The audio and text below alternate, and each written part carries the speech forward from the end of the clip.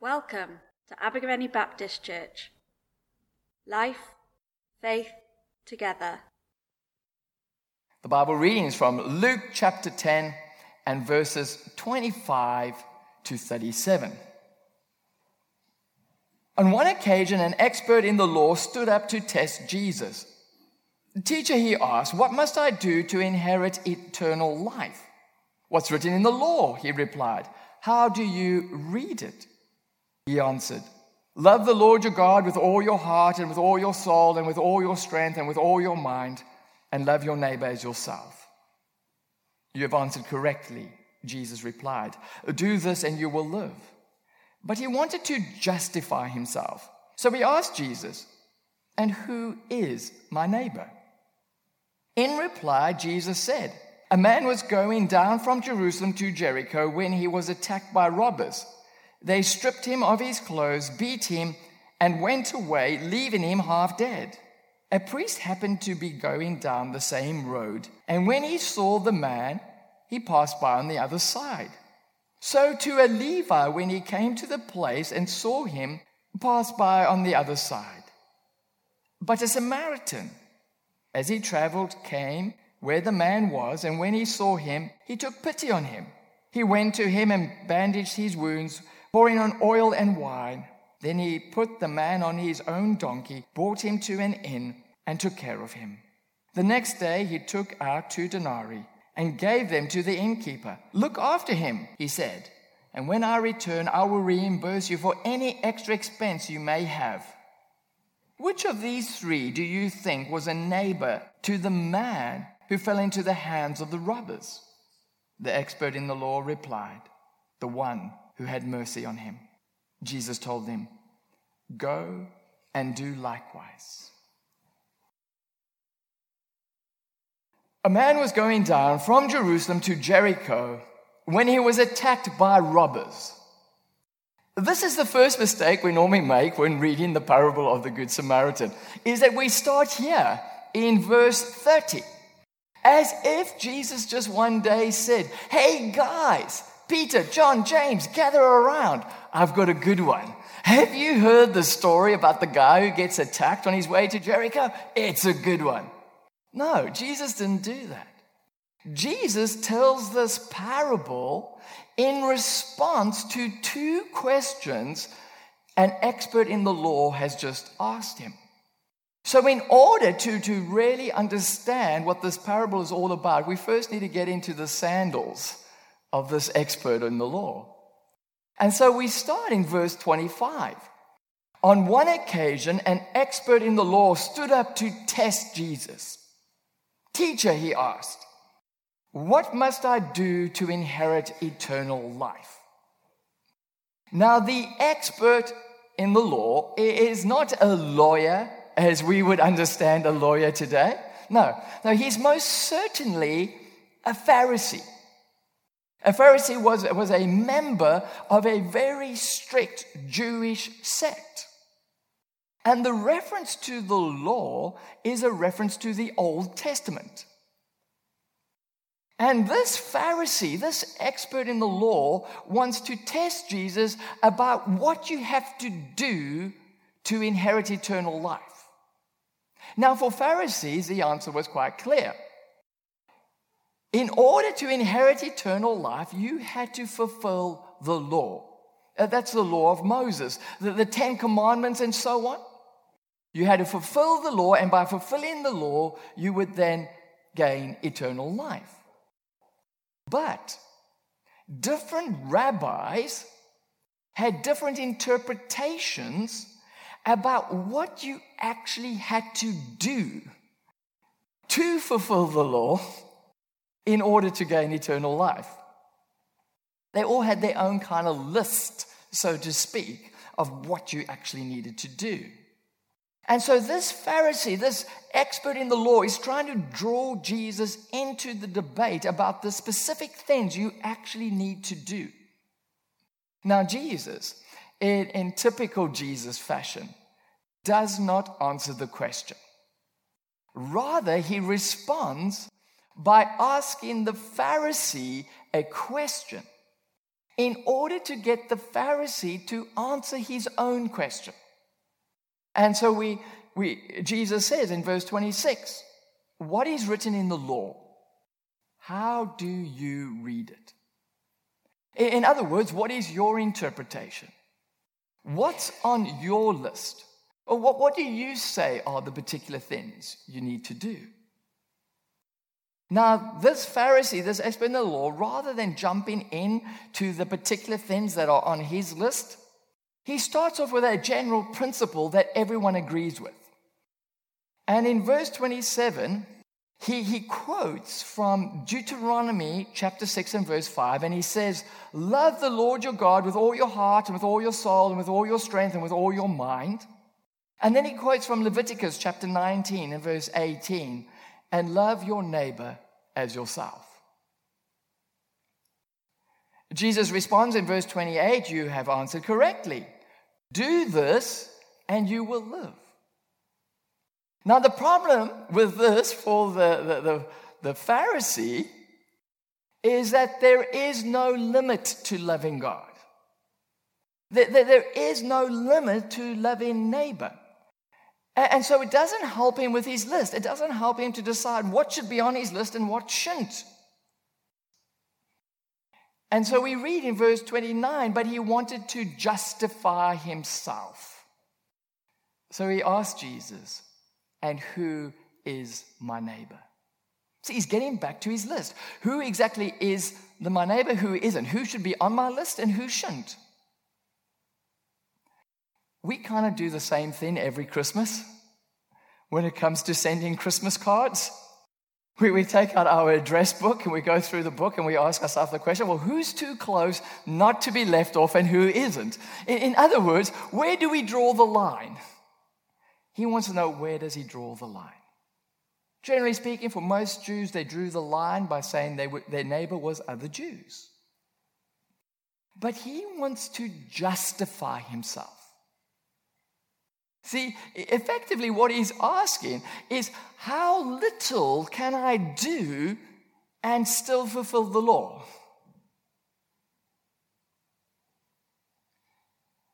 And see, he's asking this question, hoping Jesus is going to say, well, your neighbor is your relatives and your friends. In which case, this expert would say, I have fully loved them. And then Jesus would praise him and say, you have truly fulfilled the law. And then he could depart, basking before all the people in the praise of his good works. But once again, Jesus, in typical Jesus fashion, doesn't answer the question. But rather he responds by asking another question, but this time in the form of a parable.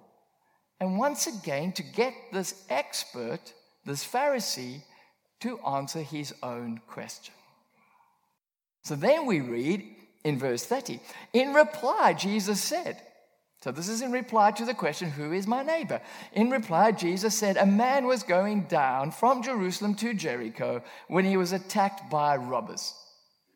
Now at this point, I can just imagine what the Pharisee must have been thinking. Like, what's this got to do with my question? Where's Jesus going with this?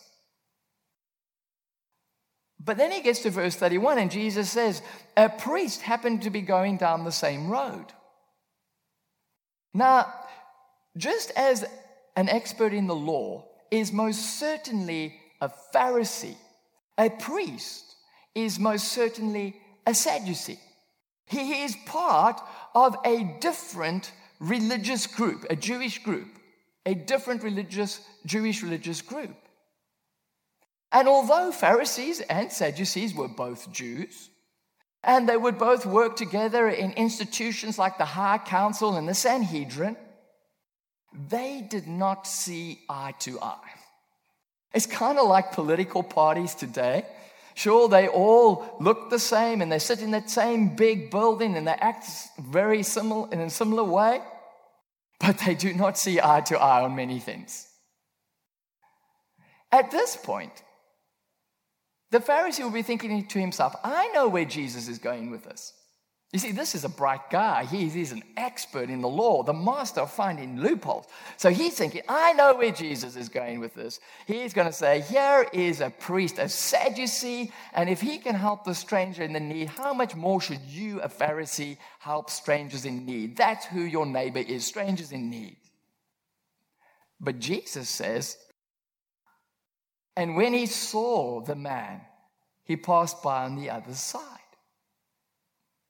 And the Pharisee thinks to himself, how typical of those Sadducees. All they ever worried about is not getting defiled so they can go to the temple and make sacrifices. You see, for a Sadducee, religion was all about the temple and sacrifices. And the rules set up in the first 5 books of Moses. But for a Pharisee, true religion was about the whole Old Testament and making it relevant for their day. And so he'll be thinking, how typical of the Sadducee, just worried about not getting defiled so he can make his sacrifices. But then Jesus goes on in verse 32. So too a Levite. Now a Levite was also a Sadducee. He isn't as important as a priest, but he still has some very important roles within the temple. And so if you liken the priest to the minister, the pastor, he's kind of like the deacon, the trustee. He's like a little Sadducee. And at this point, the Pharisee he's thinking to himself, I know where Jesus is going with this. He's going to say, if the little Sadducee can help people, even though the big Sadducee doesn't, we need to be like the little Sadducee and help people in need. But Jesus goes on. When he came to the place and saw him, he passed by on the other side. And the Pharisee thinks to himself, I knew it. All these Sadducees are exactly the same. The big Sadducee, the little Sadducee, they're all the same. At this point, the expert in the law, the Pharisee, is thinking to himself that the next person, he would be convinced that the next person to come in the story is obviously going to be someone from his own political party. It's going to be a Pharisee. And Jesus is going to say, well, look, the Sadducees, they won't help people in need, but the Pharisees, they help people in need. That's who your neighbor is, people in need.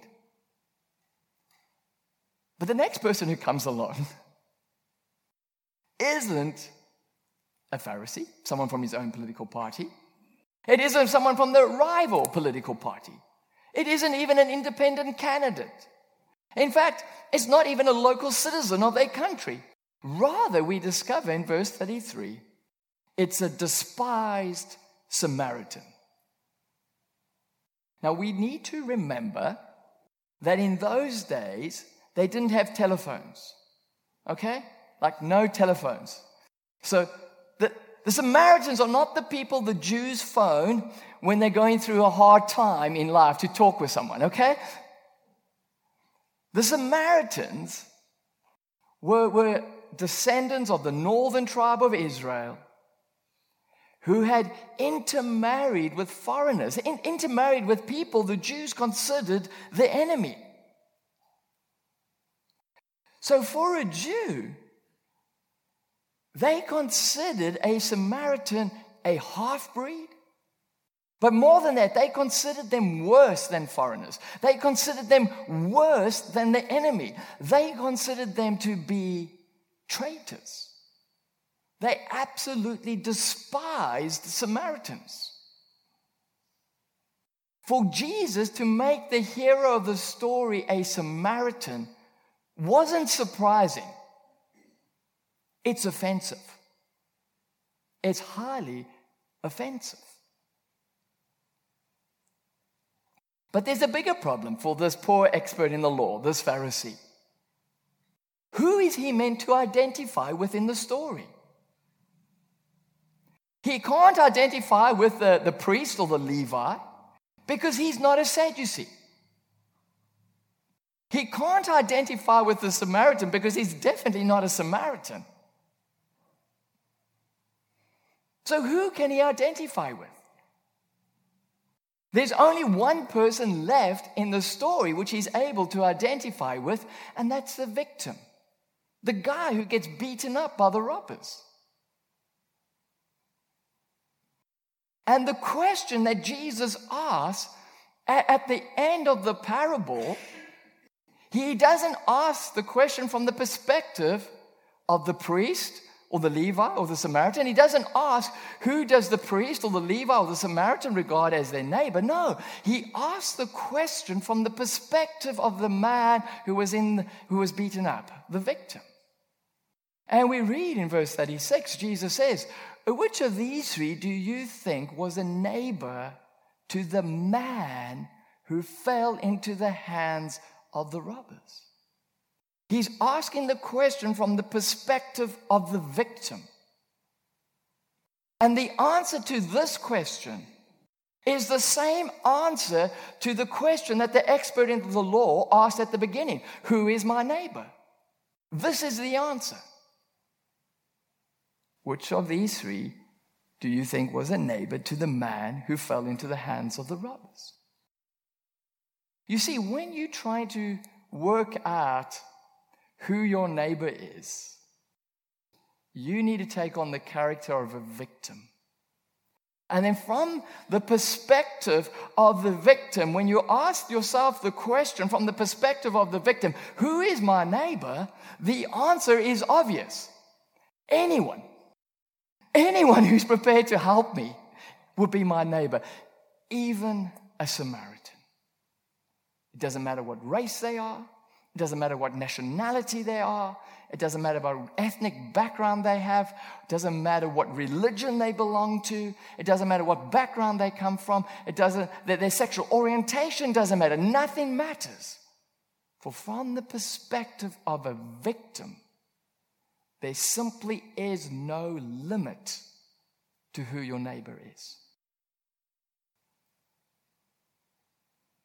The problem is not the length of our list. Who's my neighbor? Who isn't? The problem is having a list mentality in the first place. For from the perspective of the victim, there simply is no limit to who our neighbor is. Don't you just love the way Jesus handles this expert in the law?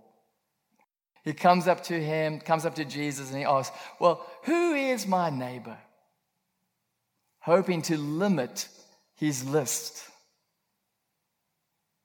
And Jesus responds by telling this innocent-sounding story with all its twists and omissions.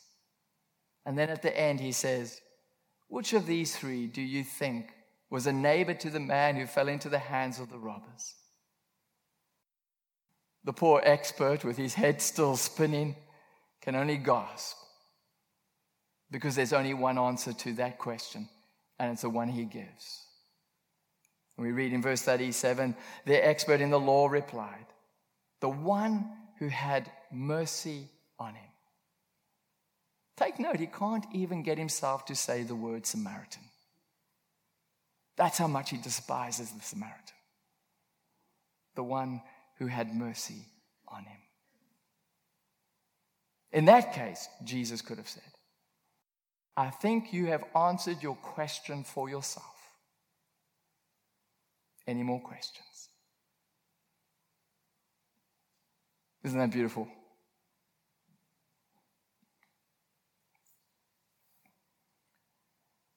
But also take note that loving your neighbor as yourself without limiting who your neighbor is costly. It cost the Samaritan time and money. But it's also risky.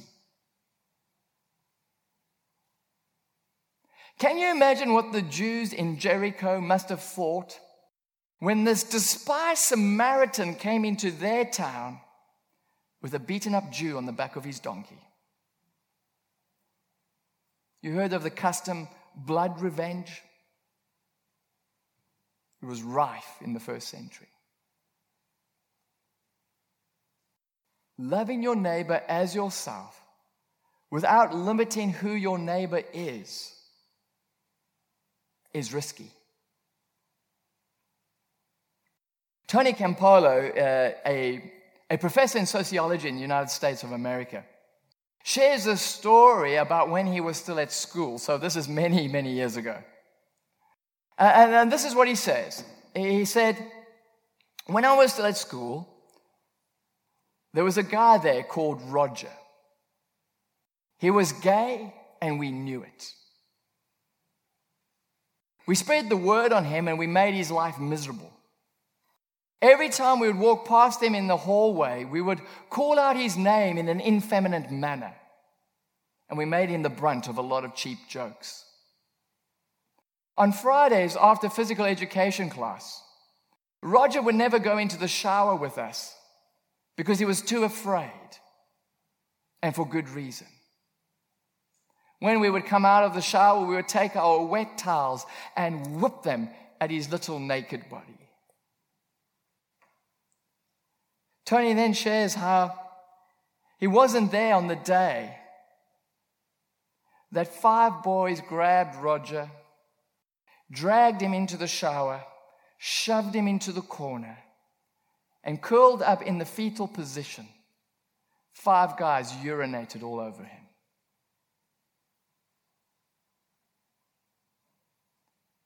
That night, Roger went to bed at about 10 o'clock. They say it was about 2 in the morning that he got up, went down to the basement of his house, and hung himself. Tony then shares that when he found out what had happened, he suddenly realized that he was not a Christian. Oh, he believed all the right things. He was theologically sound. He knew what to believe, and he believed it intently. But he hadn't surrendered to the Holy Spirit. He hadn't allowed the Holy Spirit to invade him and transform him into the kind of person that Jesus wanted him to be. Because if the Holy Spirit had done that, he would have stood up for Roger. He would have put his arm around Roger and he would have said, "Leave him alone. He's my friend. Don't mess with him." But he was too afraid to. Too afraid to be Roger's friend. Because he knew if you were a friend with someone like Roger, people would start saying nasty things about you too. And so he kept his distance. And he failed to be the loving person that Jesus had called him to be. Loving your neighbor as yourself without limiting who your neighbor is risky. Are you prepared to take the risk?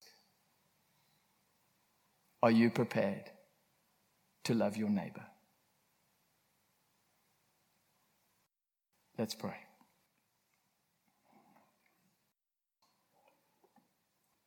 Heavenly Father, we confess that we have limited who our neighbor is. We have not loved our neighbor as we should. Please forgive us. Let's spend some time in prayer in the quietness of our hearts and just identify who the Samaritan is in our life. Who is that despised Samaritan for you? It might be a particular person. It could be a group of people. It might even be a family member. There might be people with different political views to you. And particularly in a society today that seems to encourage everyone to see everyone else as an enemy. And then just confess that to God and ask God to help you to love them. Even if it's costly, even if it's risky. And Heavenly Father, we thank you for the example of true, pure love found in Jesus. True, sacrificial love, costly love, risky love. And Father, forgive us for limiting who our neighbor is. Forgive us for having a list mentality. Father, we pray that by your Spirit, you would give us boldness and courage to take the risk to love others, even those we really struggle to love. And Father, we pray that through that you would make us a channel of your peace. And that where there is hatred, let us bring love. And where there is injury, let us bring pardon. Amen. Thank you for listening to our podcast. For more information about Abergavenny Baptist Church, please visit our website at abergavennybaptist.co.uk.